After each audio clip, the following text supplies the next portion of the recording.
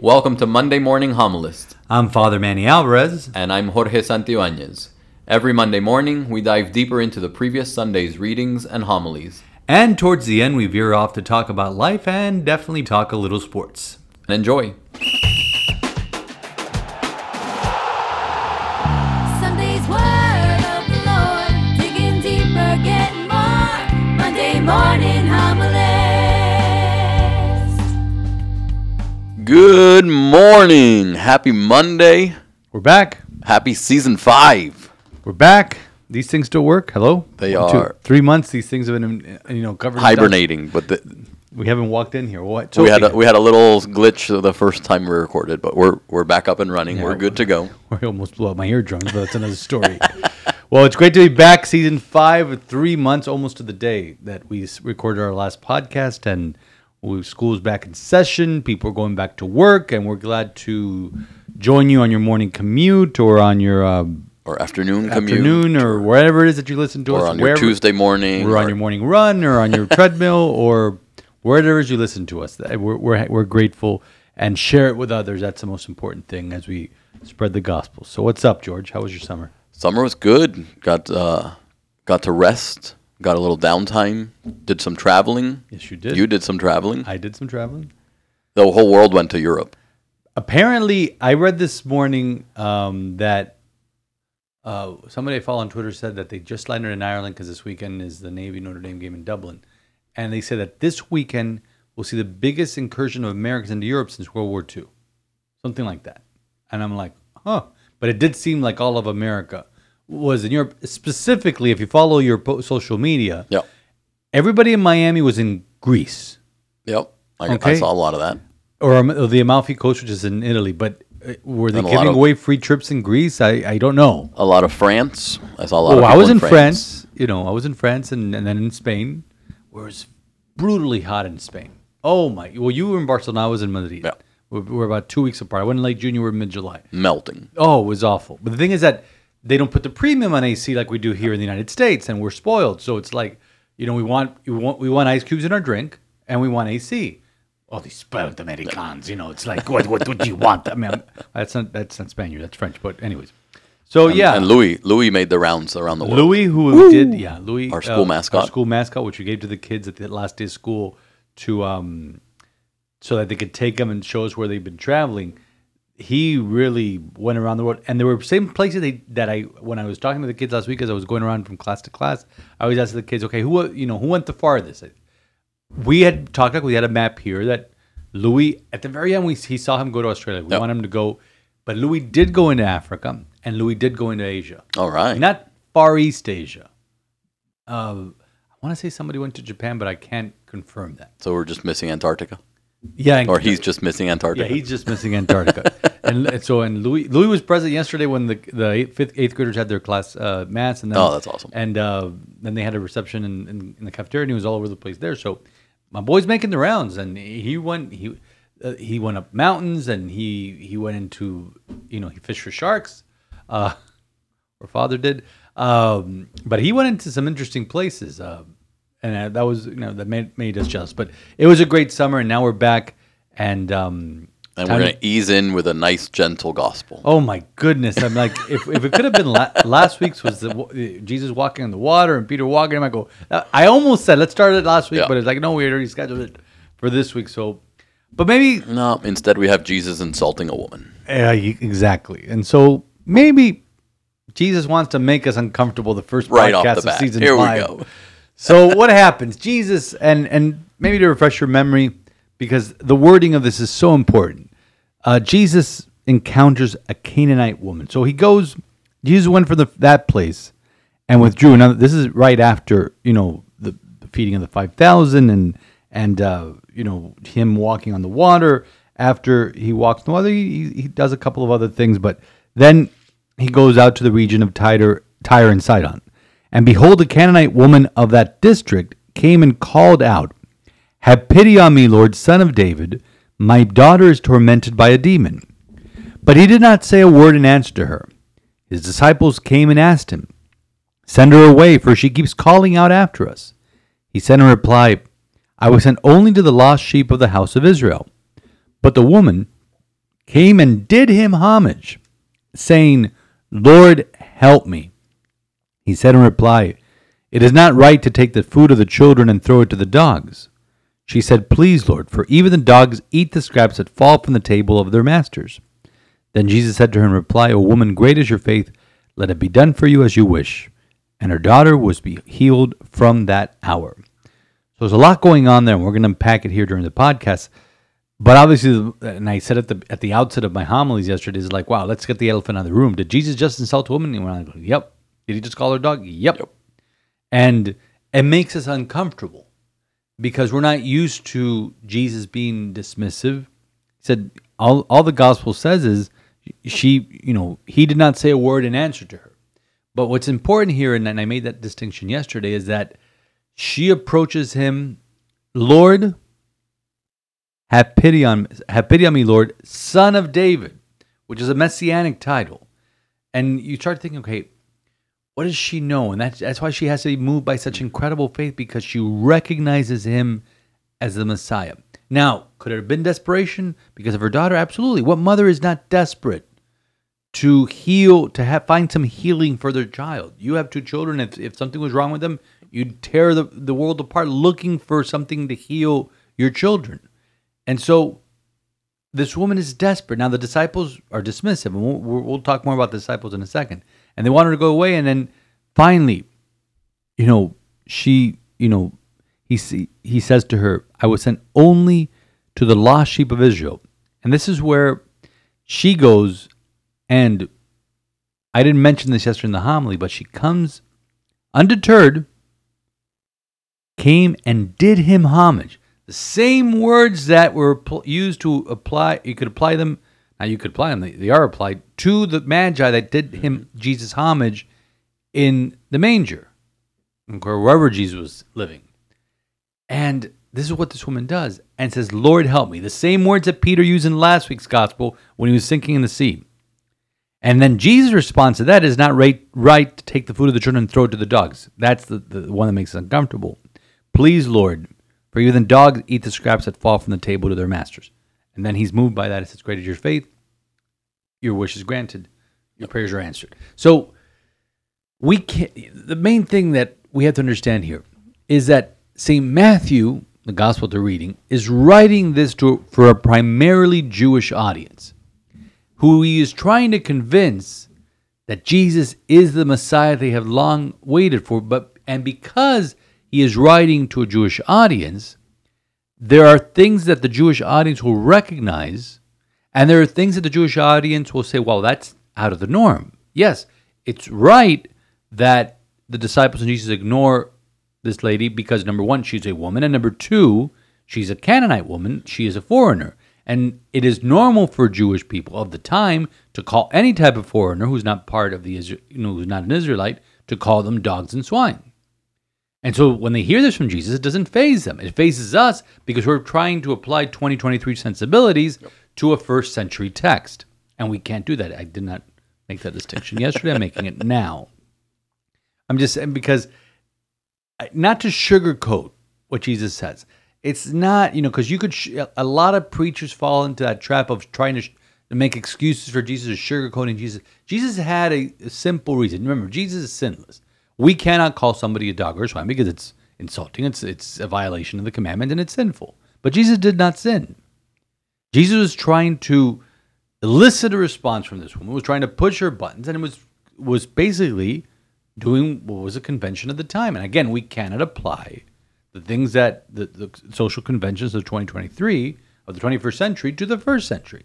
So all this is going on and elicits this persistence in Jesus, in the woman, to keep at it and to demonstrate to Jesus her faith, which she does. She cries out to him, Lord, calls him the Son of David, recognizes him as Messiah, does him homage, says, Lord, help me. Why would Jesus, listen to Peter, who said the same thing last week, and not listen to somebody else or all his children? And he does. And that's an example for all of us to be persistent in our prayer and to always, try to do homage to the Lord and be constantly asking for things because he wants to help us. He wants to free us. He wants to heal us as he healed the daughter of this woman. And that's going to require work. And that's what I got from, as I was reflecting on this encounter with Christ, is what love this woman had for her daughter, that she was willing to bear an insult from our Lord gladly, because she's and you said, I have 2 kids. What wouldn't I give? Anytime my kids come down with a cold, with a sickness, anytime I see them hurting, Runs out of the office. What would I give to take that on myself so that they wouldn't have to suffer? And she takes on this insult. And was it a test? Was it, as you said, he's just trying to elicit a response to use it as a teaching moment for her and for everyone gathered around watching what was happening, to see, and he knew people were trying to trap him, so he's mindful not just of what's happening with this woman, but he's mindful of everyone who's around watching, judging, trying to, get him in that gotcha moment, and he's still going to use that as a teaching opportunity for everyone, but what love this woman has, that she would go to that extent, in her person. Because it'd be easy to say, "Oh, you call me a dog, you're not the Messiah. I'm gonna go find salvation somewhere else." But she must have been used to being called that by other Jews. But and here's the thing, and I ponder on this week because there's very little biblical commentary on this passage. I went digging for it. In fact, I'm looking at the New York Bible in front of me right now, and it says, this is Matthew chapter 16, verse 21. And when you go down, it says, see note on Matthew 8, 5:13. So you go to note on Matthew 8, and then it sends you to another note. I'm like, can you please give me something to chew on about this gospel?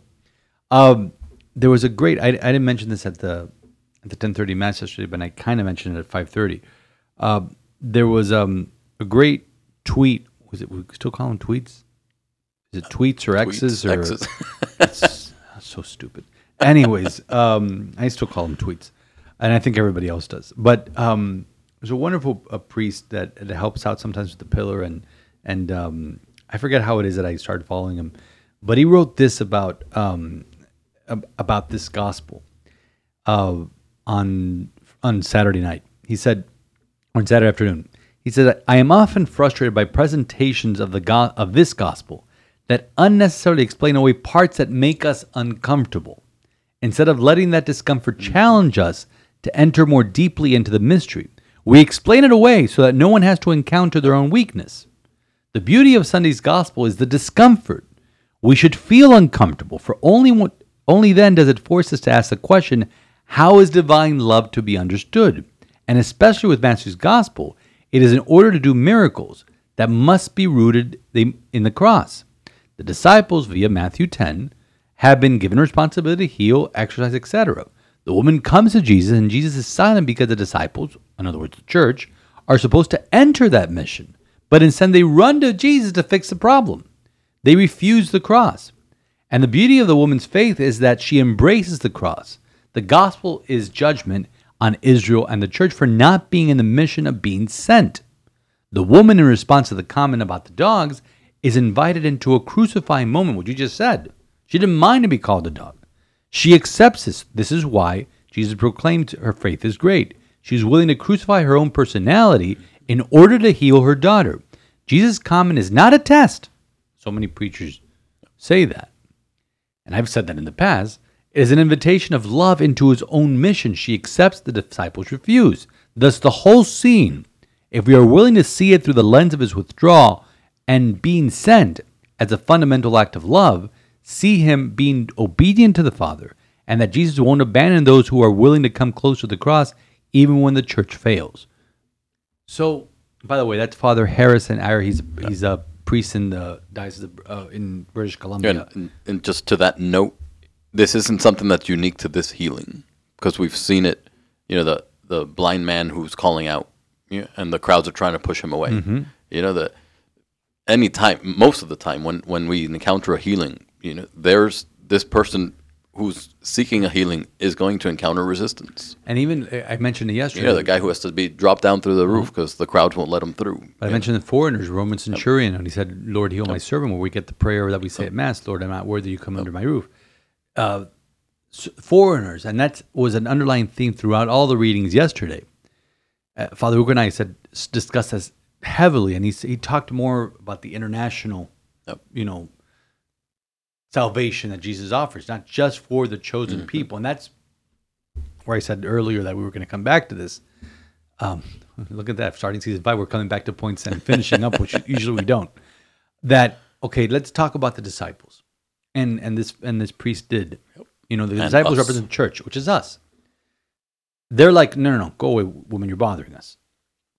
And finally, they got, because she's so persistent, they say, his disciples came and asked him, send her away, for she keeps calling out after us, which is when Jesus says, I've only come to heal the lost sheep of Israel, which is what the Jews believed and what the disciples believed. He's here to rescue Israel. He's here to be the new David. He is the son of David, what she just said. He's here to be our Messiah, to rescue us just like David rescued us, just like Moses rescued us. But what St. Paul mentions yesterday is he's the apostle of the Gentiles. And St. Paul says, I'm doing this to make my own race jealous. So he's like throwing the Jews under the bus. So all of this is to underscore that the disciples had this, I said, it's like, okay, we have exclusive rights to salvation. And for the most part, okay, yes, and then you read the Old Testament, you read the Pentateuch, you read Exodus, God chose them. God called them out of Egypt. Actually, God, even before that, God called Abraham in the book of Genesis, called him out of his land into the promised land. And then, obviously, because Abraham, Isaac, and Jacob, and then Jacob, when in the whole episode Joseph, these are the readings we've been reading all summer in the first reading in the daily Mass. So all of this is going on, and God chooses them, rescues them from Egypt, brings them into the promised land. We talked about obstacles, many obstacles. Finally, later on, King David, it's the highest point in the history of Israel. The magnificence of the kingdom, which continued under King Solomon, and then after that, everything just came undone, and then everybody was asking for the Messiah to come. So that's why they thought, okay, he's coming. Jesus articulates that. I've come only for the lost sheep of Israel. And she just wants the scraps from the table. She, because he says, it's not right to take food from the children and give it to the scraps. And give it to the dogs, excuse me. But she goes, but even the dogs eat the scraps that fall off the table. So this is how incredible this woman's faith is, that she just wants the scraps that fall from the table. And so this Father Harrison said it, and I said it yesterday in my homily, is that it's being taken away, and Paul says it as well, it's being taken away from the chosen people and given to everyone else who are more ready to recognize Jesus as Messiah and more ready to spread the good news about the Messiah. How many times did Jesus have to tell people, lepers, don't say anything, I'm not ready yet. Yeah. But they're more ready. And so the church is indicted here, the Jews are indicted here in that we don't spread the good news as we should. We don't recognize Jesus as we should.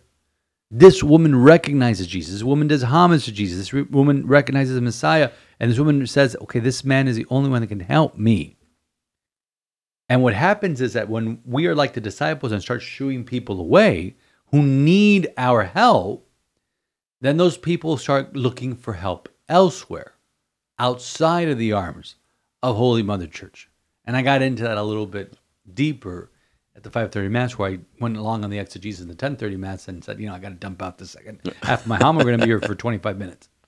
And that's so important because, so many times, people wander off because something happened at church. They have an encounter kind of like that with this woman with the disciples, but this woman isn't deterred. But how many people have that encounter of being rejected by someone within the church, be it a priest, be it a layperson, and they don't come back. And they find refuge in another church, in an evangelical church, in a small church that's on a shopping center somewhere. And I mentioned yesterday that so many times I've been called by a former student and said, Father, I'm in college and I've found Jesus. And I'm like, that's great. And they go, but in an evangelical church. And I'm like, oh, that's great. Like, I'm happy that they found Jesus. I'm happy they found him on a deeper level. I'm happy that they're opening up the scriptures more than Catholics do. And, reading and studying and digesting this and praying that at some point they realize, wait, the one thing that's missing here is the Eucharist. And they come back home to receive it. And oftentimes it does. But so many times it's like they realize, wow, there's something here. And they were raised in Catholic schools and they received all the sacraments, but there was something that was missing. And that's that connection of that aha moment. To say, wow, I need to enter into a more intimate encounter with this man who's called Jesus of Nazareth. That I need to kneel before him just like this woman did and ask him for things and be persistent in my asking for things and approach him with humility like this woman did and cry out to him.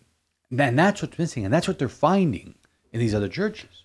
Yeah, and that's the beauty of encountering converts. We've spoken about this in the past, but not just converts from other non-Christian religions, but really converts from other Christian faiths, where they say, I've lived this my whole life. They could recite the Bible back and forth, and then still, it's we said it's registration season.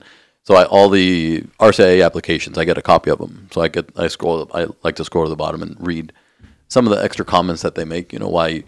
Why are you interested in joining the church? What questions do you have? And application after application after application was, there was something missing. There was something missing, and I'm finding it in the church, in the Catholic Church, and I want that. So it's that aha moment where, they've had this incredible experience, but it only goes so far. And as a cradle Catholic, it's something I often take for granted. My office is literally right on top of the Blessed Sacrament Chapel. And I take that for granted. There are more days than I care to admit that I don't go down there. Even if it's for 5 seconds just to pop in there. And I have the shortest commute to the Blessed Sacrament Chapel. And I take that for granted. So when I encounter a convert, when I read these applications, as I get to know, as we get closer to Easter Vigil, as I get to know these individuals and hear their stories and speak with Deacon and about the class and where they're coming from and what they've learned and how they've grown over the course of the year, it's that indictment. Man, I've had this the entire time, and I've taken it for granted. And to your point, the evangelical, the going out and proclaiming the gospel, I get comfortable. We all get, and that's the other part of this indictment is, we get comfortable. Just it ain't broken, or it is broken, but we don't want to see it necessarily. But I have my system down, and it works for me, and I'm not gonna stretch myself. I'm just gonna keep doing it because the numbers are okay, the program is okay, the church seems to be okay, and we kind of settle for okay, and that's. We cannot settle for okay. Right. Having said all of that, somebody walked into the sacristy, and we talked about this a lot during the summer, and said to me, Father, your ministries are on fire. And you look at it. We had a concert for the Emmaus women on Friday, and it was filled with people, and they were very happy, and they have retreats coming up, and our CIA numbers are ridiculous this year, and we have high numbers in CCD, and we look around, and yes, everything looks amazing. And we talked about, we're through the National Eucharistic Revival, and we had that Eucharistic procession back on June 12th, and that was well attended, and we, had a come to Jesus moment on that, and say, man, if anything that we've done, we've instilled in the people a love for the Eucharist. Okay, there's one thing. As always, there's one thing that we're missing. There's always There's one. always one thing. I mean, there's probably more than one, but there's really one thing, and that's what I harped about yesterday in 5:30 Mass. So excuse Father's therapy session over the next couple of minutes here on the podcast. Yesterday we started the youth group, and Jorge started as youth minister in this parish 12 years ago? 12 years ago. Okay. And we've had mild degrees of success with the youth group. I'm being very politically correct right now. There's a lot of things. 11 years ago. I'm Yeah. on year 12, so Okay. 11 years ago. Sorry. So what happens is, and you could explain so many things is why we can't, get it right. And we've asked Izzy, who will be joining us more this season, to help us out with that. And she had youth group last night, and we had a ton of confirmations with people like, oh, we're coming. And most of our 8th grade class from last year and high schoolers that have graduated from our school and people that we're in contact with, we were expecting, thankfully Izzy didn't order the pizzas until the kids got there, but we were expecting 50. We had 50 people during COVID in January of, in September of 2021. And 16 kids showed up, which is a good number. I mean, we've had less, but it was a group of girls from last year that we did youth group, middle school youth group in the school, and about 3 boys from Belen and then 3 girls. I talked more with the Belen boys than I did with the other girls, and it was like Izzy and I were like, oh, we were expecting more, and I sent it to you, and you sent me a sad face emoji, and I go, no, we're gonna get this right. I talked to some of the moms. Oh, they didn't know. Come on, they didn't know. Izzy's been posting things online for the last 2 weeks. He's been calling people. She said, and then there was rain all day yesterday. And then there was an unfortunate tragedy. Not to blame with one of our families over the weekend, and then families were ministering to them, which was absolutely beautiful and necessary. Right. So, I won't use that as an excuse, but it's like, Lord, why is it becoming so much of an obstacle? And really, this was, World Youth Day. We only sent one child. It wasn't us that sent it. It was her of her own accord that went out of their way and went not with the Archdiocese of Miami, went through with Opus Dei. So I'm glad she went, Monica, and we followed her journeys on Instagram, and it was wonderful. But it's something that hearing this gospel and talking about it, and talking about the disciples shooing away people, are we as a church doing all we can to be welcoming to young people? And I think we are, at least this parish, in terms of our children, absolutely. We're good with the mask thing. People are good with the kids crying, or it should be, and priests are welcoming, but it's teenagers. Teenagers, that is something that I don't know if it's, I'm looking at my phone right now. Is it phones? Is it this digital age that, we're more comfortable with the phones and not interacting with each other in person? I've read books about that. I've read articles on that. And then, it's the things they're being confronted with. Today we celebrate the Feast of St. Pius X, and he's the one that encouraged, frequent communion, and also brought the age of First Communion down to the age of reason. Why? Because he wanted children to receive it. And I read this morning. I thought it was incredible. He says, he wants children. He wrote this in 1905, so almost 120 years ago. He wrote when he brought the age down. The reality of children's innocence and closeness to God, Pius X wrote, the fact that in ancient times the remaining particles of sacred species were given to nursing infants seemed to indicate that no extraordinary preparation should now be demanded of children who are in the happy state of innocence and purity of soul, and who amidst so many dangers and seductions of the present time have a special need of this heavenly food. 120 years ago, he said, confronted amidst so many dangers and seductions of the present time in 1905. And what would he say today? I'm like, what was going on? I mean, obviously the rise of communism, modernism, there were so many things that turned of the century, 100 years ago. But I read that this morning. I'm like, wow, if Saint Pius X saw what Pope Francis has seen, that in the palm of their hand they are confronted with so many evils. Because kids in the Midwest, kids on a farm, don't know what in 1908 did not know what communism was. Okay, and that's what the biggest thing in modernism that he was confronting. So, but he said, they need the Eucharist. So bring it back full circle. Those kids that go off, and I talk to them, and I have genuine conversations with them.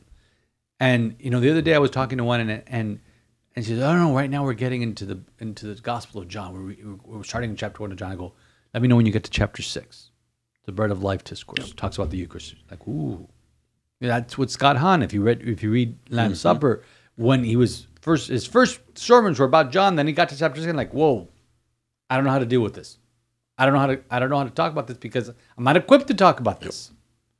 So the Eucharist is Great convert story. Great convert. If you haven't read, Rome Sweet Home, yep. or The Lamb's Supper, I believe you could get those for free, or at least Rome Sweet Home. You get it for free on the Forum app from the parish. But Lamb's Supper, required reading. It's so good. But the Eucharist, and that has to be, and I'm convinced of this, during this National Eucharistic Revival, has to be what brings our children, especially our young people, teenagers, to be more rooted in the church. I don't know. Thank you for listening to my TED Talk. Well, did I hear you correctly? They used to give the fragments to nursing infants? In ancient times, Pope Pius wrote, the fact that in ancient times the remaining particles of the sacred species were even given to nursing infants. That's extraordinary. Right? And I talked about particles yesterday. I'm going to lose my job. No, I doubt it, but... So, wow. But yeah, you mentioned the particles yesterday and how we should long for just a particle and how transformative even that particle can be. Our theme this year is faith can move mountains. Mm-hmm. That's our diocesan theme. Yeah. So in Catholic schools and religious ed programs. Yep. That's what we're being invited to reflect on throughout this year. Faith can move mountains, and that, of course, comes from the Bible passage. Faith. If you have faith the size of a mustard seed, you can say to that mountain, "Move," and it will move. Yeah, and a mustard seed we gave them out to the teachers at the Day of Reflection. It's tiny, tiny, tiny, tiny. And you think of a particle of the Blessed Sacrament, and it calls to mind that image right there. And if we had even that tiniest particle, what that can do. How that can transform us and how that can transform the world, when we allow ourselves to be a vehicle of grace. And that's all that the woman wanted. Yep. Was those leftovers. And this is where we need to be careful because it was taken away from the chosen people. It was taken away from them and it was given to the Gentiles. Because they didn't recognize Jesus as Messiah. Yep. And we need to recognize what the disciples didn't recognize, that there are people within the church that need our help. And we can't, especially our young people, and we cannot keep building You can't keep building walls. You have to build bridges to be able to bridge with them, to be able to connect with them and to show them the beauty of our faith and the beauty of the Eucharist and the beauty of Jesus Christ. And I ended the homily with this dramatic statement, because if we don't, we're going to be on the outside looking in, longing for the fragments that fall off the table. Longing for those scraps from the table, that at the master's table, because that's what happens, at the table of the Lord, at the altar. All of us are invited to it. Obviously, some of us can't approach because of whatever reason, because regular marriage, or we're not in the state of grace, we need to go to confession. Okay, get all that straightened out. All of us are welcome at that altar. And he doesn't want to give us scraps. He doesn't want to give us leftovers. He doesn't want to give us particles. He wants to give us the fullness of his grace. The thing is, so many times we reject it. By rejecting others. By alienating others. The foreigner, the poor, the displaced, the prisoner. No. We have to be welcoming of everyone. Because all are welcome at his table, because he is uniting all of us. That first reading from Isaiah, and all shall be united and in this house, and my house shall be called a house of prayer. But it's got to be an active. It can't be passive. And that's the part of the discomfort here. We can do hospitality well when someone walks in our door. But what are we doing during that to bring that person in? And that's the challenge. You said evangelical churches do it well. You know, Because they're actually evangelical. they attract people because they're not afraid to say, I'm Christian. I believe in Jesus Christ. I love the Lord. Come join me. You know, and that's something that we do very poorly. very, very poorly. Yeah. Little Flower, thanks be to God, we've gotten infinitely better. When someone walks into our parish, that we are welcoming. That we are not casting judgment, that we're not yelling at them for taking our pew. That if they have a crying kid, we smile at them and say, "Oh, that's great. It's wonderful to have you. Bring them back next week." We've done an incredible job to fix inside the doors of the church. But you said there's always one more thing that we can do. Are we welcoming them outside the doors of our church, in our homes, in our work, in our schools? That's where we need to bring everyone, to welcome them to the table where Jesus is crying out to them, wants to be part of their lives. And in our hearts, we're crying out as well, just like this Canaanite woman. And that's why, as Catholics, we need to be persistent not only in crying out to the Lord for the things that we need, but also in crying out to the Lord, and being persistent in bringing other ones closer to Him, especially our young people. Because if we don't do that, we're going to be on the outside looking in, longing for scraps of the table. Yes! Yes! The you! The you! The you! The you, baby! The you, baby! Yeah! Whoa! Whoa! We need a running back. Wow. That's your fiance's boy. Exactly. It's a Don't no-brainer. even He's a finish the Hall of sentence. Famer. That guy just No, but no. Get out of here. What was that last night?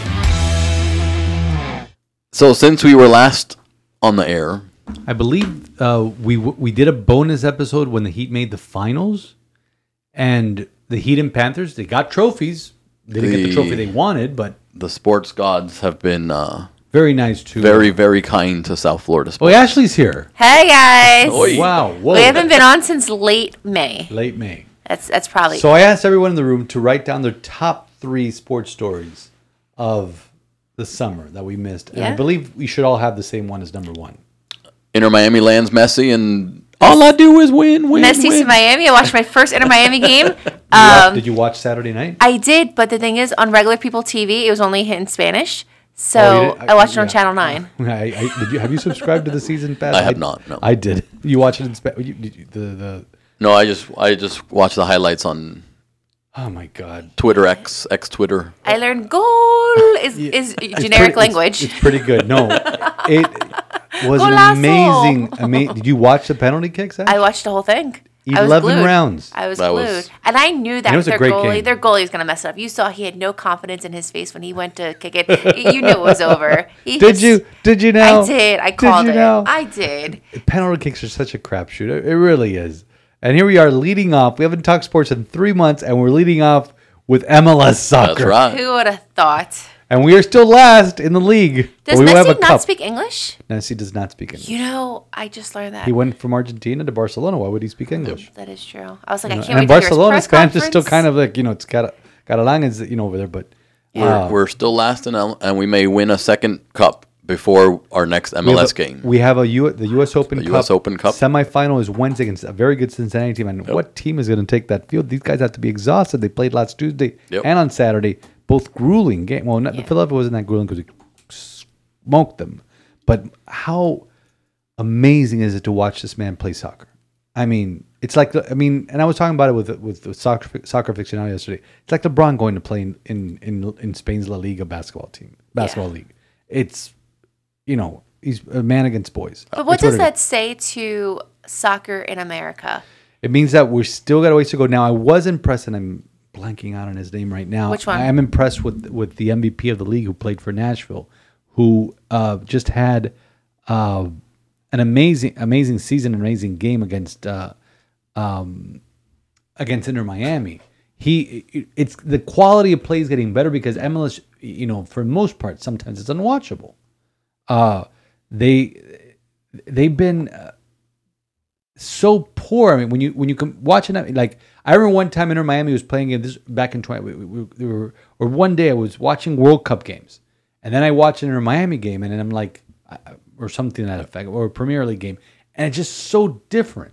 Like even Father Steve and Father Hugo say, they see Premier League games, they see Messi play, and then they see the quality of play in the African League Cup that we were watching last January, and like that's like, oh my God, their shoes are stuck in the mud type soccer. Yeah, you look at that type of soccer, then you look at the World Cup soccer. It's totally different soccer. But even to basketball, look at the Greece League compared to the NBA. There's no comparison. The NBA is the NBA. So the soccer in America is not, comparable to soccer out there. But it says something that Messi decided to play here. So maybe it's on to something. Maybe Mbappe might come on this side. Well, I doubt Mbappe's going to come in this because he's going to make almost $1 billion.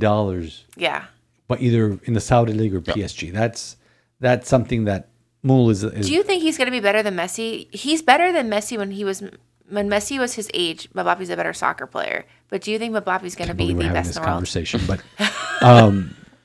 Mukhtar is the name of the player that I'm thinking of. That's the MVP for Nashville. No, I mean, you don't think Mbappe so, is an amazing, and he single-handedly bought France to World equalize the World Cup Yeah. final. And almost won France a second World Cup in a row. But Messi racked up his 44th, or it depends on who you ask, his 44th trophy on Saturday. No, I mean, good. it's just amazing. And the things that he does is just like sorcery. All right, second thing that you have on your, Ash, second thing you have on your list. Second thing I have is the stress and aggravation that Dalvin Cook and Damian Lillard has brought me all summer. Dalvin it's not on my Cook, list. you made us believe. Not anywhere near my list. Well, Why do you care so much about Dalvin Cook? I think we have a pretty good running back. we're fine running back, but it's just the fact that he made us believe it's going to happen. So is Damian Lillard going to do the same thing to us too? I was never big on Dalvin. I mean, if we would have got him, great. But Yeah. Damian Lillard, I thought by now he would be a member of the Miami Heat. And it's But that's not him. He can't do No, anything I know about he that. can't do anything money about and that. stuff. But the thing, then there's Damian, and then there's James Harden. Taking a blowtorch to Daryl Morey, the GM of the Talk Philadelphia about shots fired. 76ers. Dun, dun, dun, He is a dun. liar. I don't want to deal with him. And it's like Oh, the NBA's my opening an investigation. goodness. And so, what was your second? The Marlins in the wild card hunt, I have that as my third. and actually buyers at the deadline. Still relevant. And Josh Bell and Burger. Jake Yeah. Burger, Burger. they've The Burger been King. good. But I there's love one guy that we acquired that Jorge does not like. that you do not like. You like Robinson. I can No, tell you right now. man. I can He's- tell you right now. I can tell you He's right still now. wearing his There you go. Here it is. orange and blue glove from the Yeah. Met. It's got the Met stink all Dude, over it's it. you and everybody else. We Can can't we? stand him. Can we like collectively buy Robertson? Like teal glove or A something. teal I glove. knew right off the bat. As soon as, it's something else. My number 3 is Dude not has the cost us Marlins. at least Hold on, 3 or 4 let's games. stay on the Marlins for just one more Oh, yeah, second. stay on there all day. Because we're still one game out. Because everybody is like stunk at the same time or gotten hot at the same time. Yeah. So it's like no one's separating themselves. Like who wants to be a wild card? Philly has separated themselves a little bit, even though they lost last night. Well, they lost 2 to Washington. They did. They were far from separating Yeah, themselves. no, but I'm saying, weren't they like yesterday? They were 3 up. I mean, I know They're they're 2.5 up. but I think they're 3 clear of the Marlins. 3.5. 3.5. That series that we had was it 2 weeks ago with Philly? That we should have won more games. We really because right before the All-Star break, we took 2 or 3 for them. Then after the All-Star break, we forgot how to play baseball. Yep. It's like Yeah. hello. And that 8-game losing streak. That was not good. That was not good at all. Right now, the wild card standings are as follows. Philly has the first wild card. They are 2.5 clear of. They're 2 clear of San Francisco. They're 2.5 clear of Chicago, who has the third wild card spot. Arizona, Cincinnati, and Miami are 1 back. Yeah. So, yeah. Solair's been awesome. Solaire Solaire has great. been amazing. Rice has kind of like dipped a little bit, but Yep. I think we'll get it going Nothing again. to worry Sandy's about been with him. Sandy. Finally, Sandy's a Sandy Yuri again. is. I mean, they should never have demoted Yuri. Nope. I mean, that was a curse Yeah. of Yuri during that losing streak. Is like everything started kind of riding the ship. Yep. But we have San Diego this weekend. We need to sweep the Nationals this weekend. No Yes. ifs, but we got to win those games. I'll tell you, it gets me so nervous every time I see a fly ball at the center. Jazz. He's, I do that was not just- trust just him out there. Once that Oh my play with gosh. De La Cruz was Ran camped right under into it. him. But I mean, No, Bell and he's Berger been- have but been amazing. It could have been worse. It could have been. Could have been worse. And but no, we're doing great. We're gonna go on Sunday to see them. Your third thing, Ashley. Yeah, underrated. Zach Thomas. Let's go. 54 she Hall was- of Fame. She was there in Canton. I was. No, it was my first time going to Canton. It's truly heaven on earth for football fans. And Zach, obviously, you guys saw him play. I didn't become a fan till 2008, and that's obviously I he remember still him in wasn't playing. 96. And just such a nice man on and off the field, and Good Catholic. really, really strong Catholic. I went to St. Coleman according to Father Andrew, told me one of his parishioners.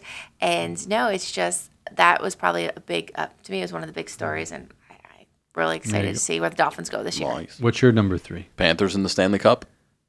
Oh, that seemed like eons ago. I know. But that's so since we long last ago. since we last Jorge spoke. was all about the Panthers this summer. He was more about the Panthers than the Heat. We know they were playing. Yeah, game I on- mean He's not a bandwagon. He's a real deal. the they had no business being in the Stanley No. Cup. I was Their talking- run through the playoffs was magical, and Yes. I was So there much when we fun. clinched the Eastern Conference. You were there. He was there. Yeah. We should have With gone on the air the next day. That goal with what was it, like 3 seconds left? Good Chuck. That was Him glorious. kneeling there. That should be a statue. Him kneeling, going like with his arms up, raised. I still can't believe this guy played with broken everything Yeah. in the Stanley Cup. Everybody was injured. When that injury report came out at the end of the Stanley Cup, I was like, no wonder we couldn't do anything. And they No, made moves already. Duclair's already off the team. That they've, they man. cleaned house a little bit after. So it's interesting to see how this season will be for them. And my 3 asterisk is the Yankees in the absolute cellar. We could talk about that all day. I'm ready for it. Just got swept by the Red Sox. They're just not the same. I was there. I am old enough to remember the last time the Yankees won a baseball game because Father we're Won a actually baseball game? Well, yeah, I was actually there. It was 11 days ago. That's right. The Friday of the August 11th, the Friday against their series And then against my the wife Marlins. my wife bought a Yankees hat, and they haven't won a game since. It's your wife's fault.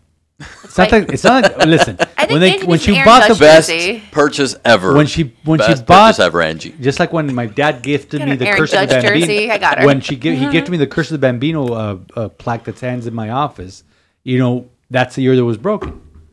Unbelievable. I mean, what? George Steinbrenner why are rolling you around in doing his this to grave. me? I mean, I haven't gotten to my third thing. Well, we'll get to it in a second because it's also frustrating. But the Yankees are like, right now I'm like channeling Madeline Kahn and Clue. It's like flames at the side of my face. Nana will like that reference. Like it's there's no heart to this team. Boone is a puppet for the nerds that are up there in the front office telling them what to do from the computers. The computers spit out at 2:00. This is how you're to pitch the pitchers. Here's who to put in this situation. No, you can't do that. You can't do that. And I think Skip Schumacher's proved this year with the Marlins that sometimes you have to fly in the face of the adversity. Like the other day, listen, it backfired. But the other day against, I think it was against Houston, he throws up Avi Garcia against the Houston pitcher. Even though Avi Garcia stinks to high heaven, is batting less than Mendoza line because he had a good average against this guy. It was a solid move. It didn't work out. I have a million adjectives for Avi Garcia that I'm keeping to myself right now. Okay, waste of money. But he struck out. Okay, which I could have told you that. But at least it flew in the face of what the nerds upstairs would say. I don't want to talk about the Yankees. 17 back of Baltimore. Thank you. And 9 clear of the wild card. You had that on your bingo card. We had you had Baltimore leading the AL. We have to go East on your bingo 30 and card, right? 9 to probably get to 90 wins. It's somebody put that it's a winning percentage of 760, and the 98 Yankees had a winning percentage of 720, which probably after the 27 Yankees, the best Yankee team. Didn't you just ever. preach about the other day about moving mountains and having faith? Yeah. Wasn't that the school message? I can't. Now when nerds and computers are running my baseball team. That's the asterisk next to that. Yeah. All right. So what's your 3? My What's your third 3? thing is Yeah. the flame out of the women's national team in the World Cup. Did it to We're coming. themselves. Yesterday was Spain. Yawn. Did it to Yawn. themselves. Seriously? Did it to themselves. Seriously? Yeah, there's man. no patriotism in my office. Come There's on. no patriotism on that team. Get out Oh, of here we No, go. They had an alternate I don't agenda, care. Fox News has and entered they the did chat. what they wanted to do. No, they weren't there to play soccer. Can we talk? Forget about that. Can we talk tactically? Okay, we have a superior team. I didn't watch a minute of it. Okay, Likewise. because it was also in the middle of the night. I didn't watch any I would replays, highlights. World I Baseball Club. I'm sorry. The first game was on 9:00 at night. You could couldn't- not care. Nope. We actually won that game. It was against Vietnam. Congratulations. care. 9 less. o'clock's not bad. We're watching now. The next 3 days, you're going to be watching, God willing, 10 He's o'clock not gonna Marlins watch it. games. I mean, no, 9 No, o'clock's not I'm bad. passed out by He's that. passed out. So here's my thing, and it has nothing to do with them not saying it or making nothing. It's that our coach stunk. I mean, first game, okay, Alex Morgan couldn't find, but she'll get it. But then the second game, nothing tactically. You don't sub anybody in. Rose Lavelle is the only one you're subbing in. She gets a second yellow card. Couldn't play in the semifinal, and didn't do anything. We went 0-0 against the Netherlands. We went 0-0 against Sweden. Goes to a shootout. I didn't see that game. I was asleep. I was on vacation. Did not want to be bothered. My first day of vacation in the last week of before school started, I woke up at 3:00 in the morning to watch them play Portugal. Nope. And almost saw them be eliminated in the group stage. At what because time? Portugal, that was at 3:00 I in was the on my morning. fourth dream. I was on I was- vacation. I was. And I in went a back to sweet, sleep, obviously. sweet dream right there. Yep. I did go back to sleep. I was on vacation. You miss a lot when you're out. You missed the finals. You missed everything. Everything. Both finals ended by the time I got to Europe. Oh. Yeah, they were done. Okay, but no, I was just so disappointed because that's one thing you can count as a U.S. women's team. Spain would have demolished them. Spain would have just and we knocked out Spain. In the last World Cup in I don't know if it was this quarterfinal round of 16, I don't remember, but we did knock out Spain. And this Spanish team, which in 2018 didn't have facilities, didn't have female jerseys, didn't have anything, and they're still fighting with their federation, won the World Cup, and England still can't win anything. Talking about trophies, don't you guys think it's silly that the refs get like a medal at the cup? It's an honor that they're playing and that they're refereeing the just World thought Cup. that was And the thing was with silly. an American woman because they can never referee the final because Americans are always there. That's true. So you can't referee a game where your nation is. Yeah, so good for her. We She- were in women's But soccer. it was a great final. I saw the second half, and Father Uko was raving about the first half. Spain just was a better team. So how are you feeling about the A lot of Dolphins suck. this year? How All right, you we're feeling? gonna- no, we're 2 gonna- weeks away. We're 2 weeks. Well, we're a week and a half away from the Canes opener, and 2 weeks Yeah. away from the Dolphins opener. Yeah, and well, will be we there. have a preseason game against the Jaguars this week. All right, can we Dolphins, save okay. the NFL I'm so ready preview till for next it. week? I'll try. Okay. I'm like ready. Let's just since we talk about what happened in the weekend usually in this segment. Yeah. Did you see this preseason game on? Because this one didn't. Did you? Tua threw an interception. What do we need with that? I just wanted to That's rile, I know rile that's him a up. lead. It was a headline in ESPN minutes after it happened. But Ashley, what did he do in the next drive? Yeah, he made it down the field and he Where did what he was did that supposed drive to do. start? First of all, 97, right? Didn't we take a 97 yard or something? Well, it was 94 because we started at the 7, but and then the first play was a high snap that was down at the 3. But okay, that interception yielded no points because for whatever reason Houston decided to go for it on the 4th and goal at the 7. Because it's preseason. It's You want to see what preseason. you I got know. in the CJ tank. Stroud. Yeah, you got to see what you got in the Houston's a tank. bad team.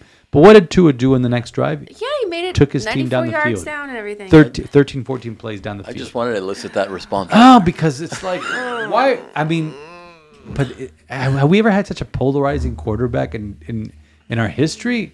Come on, the kid. When he's on fire, he's on fire. He has the highest QB rating of all You're quarterbacks the last best wide year. receiver duo possibly in NFL history. Do something with about it. that. You have one of the smartest. Jerry Rice and John Taylor would like a word. Torrey Horton and Isaac Bruce would like a word. I cannot deal with an up and down season. Andre man. Reed and James Lofton would like a word. I could keep going. I can't deal with an up and down season. And then Teron Armstead. She's gonna be there. I'll be there week in 1 and SoFi. 2. Yeah, I'll be at SoFi and Gillette. So we'll see how that goes. You know what I am enjoying? What?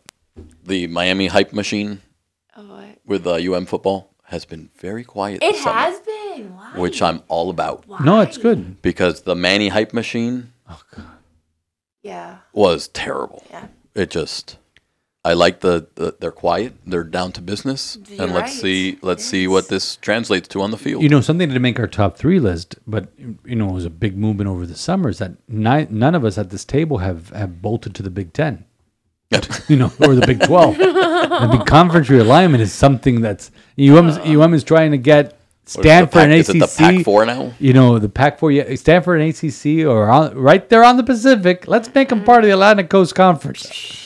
Okay, that's worldwide everybody's conference. talking about. Okay, USC has to go to Rutgers to play volleyball. Okay, the flight from LAX to New York, it's a direct flight. What about State College to Eugene?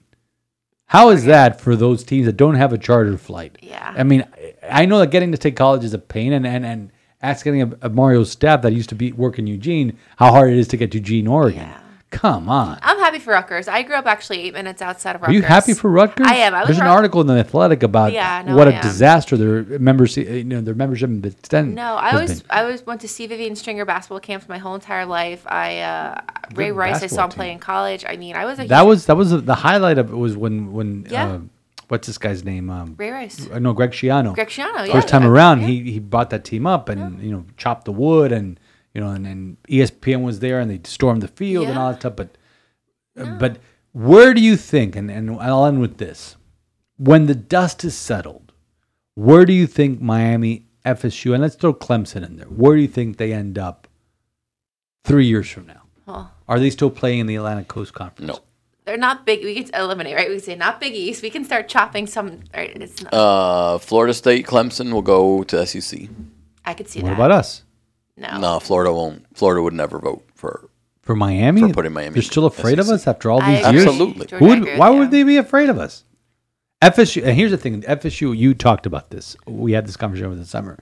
FSU has, and I apologize to all my Seminole fans for the disparaging that we're going to give your team right now, but FSU has one good season last year, and they start getting delusions of great. And they are God's gift to college football. And so, and they have a broadcast, a board of trustees meeting where they're saying we got to get out of the ACC, and they couldn't because the deadline to notify the ACC. But we learned what grant of rights means. Yeah. What is your prediction? I don't A think good the season SEC. I don't think the SEC is interested in Miami. Big Ten. Big Ten. Big Ten. I can see Father Andrew, we're talking about. Who are the best teams in the Big Ten? They're the Big 18 right now. Who's But in there right now? who are the best team in the Big Ten? Ohio State, Keep going. Michigan, Michigan State. No, not anymore. No. Who am I missing? Maybe Penn State. Yeah, they had a couple That's good it. seasons. That's it. In SEC, you could roll up maybe 5-7 teams off the tip of your tongue, and Big Ten is like, okay, yeah, maybe. I mean, the profile of Miami fits better with the Big Ten than does the SEC, which are mostly public universities like Clemson, like Florida State, which have on-campus stadiums and have that. Sound like Paul Feinbaum, but oh god, that guy. But I don't see Miami in the SEC. I don't see it'd be great for the for recruiting. It would be for great. recruiting and financials, but I don't see it happening. Father Andrew says if we go to the SEC, we go 6-5 every year, or 5-6, or what? We actually play 12 games, or whatever, or 5-7. It's gotten difficult, the landscape of college football, to do what Miami used to do in the 90s, 80s, 90s, and early 2000s. It's gotten difficult because everybody will want to go to the Georgias and Alabamas of the world. Alabama, my goodness, they've fallen all the way to 4th. in the rankings. Yeah. Oh, Jorge has an opinion about preseason rankings. Oh, I don't want to see him. I don't want to see him Until? just till week 4, week 5. Okay. I think he's right. You can keep them to yourself as a sports writer, but don't publish this. Yeah. Like, let's see the actual team. I think it's done for TV. Of course it is, but it's garbage. Like, for example, LSU plays Florida State on Sunday, and have fun with that, FSU, even though it's in Orlando. It's number 5 against number 8, so that sells. Number 5 against number 8. Of course. And I believe, I don't know, I think that's the only ranked matchup of week But it's 1. hot garbage. But it's week 0 this Saturday. Navy at Notre Dame in Dublin. You fired up about that, Ashley? No. Okay. Got a Marlins national. Let's game wrap going this on up before we hit the Saturday. hour Dolphins mark. preseason against the Jags. We're going to the Marlins on Sunday with the Here, kids. Miami and Notre Dame are going to join in the Big Ten. I think that eventually, but the thing is, Notre Dame has it in their contract with the ACC with the other sports that if they join a conference, it has to be the ACC. Lawyers will take care of that. Yeah. Notre Dame probably has very good lawyers. Anyhow, folks, it's been great having everyone with us for our season 5 premiere. Hope the first part made you uncomfortable. Was supposed to. I mean, I don't think we did that, but it was supposed to. No, it was the gospel yesterday was uncomfortable. Oh. That's just like she didn't hear us record the I first was like, part. what are you putting my name on this podcast No. for? But and in the second half, we're gonna have so much fun. Can't wait. Football. It is It's bad. coming. You smell it in the Taylor air. Swift said she is not performing at the Super Bowl. You heard she was asked to perform at the Super Bowl. She declined the offer. Why would she perform? Her profile's doesn't never need been it. No higher. need to, yeah. Do you pay $2,000 for Taylor Swift tickets for next year? No, I'm not a Taylor fan. She's not a Swiftie. I'm not a Swiftie. And George is wincing, thinking, "Oh my God, my daughter's gonna grow up and want to go to a Taylor Swift concert." She'll be 7 at the time, so who knows? 6. She'll be 7.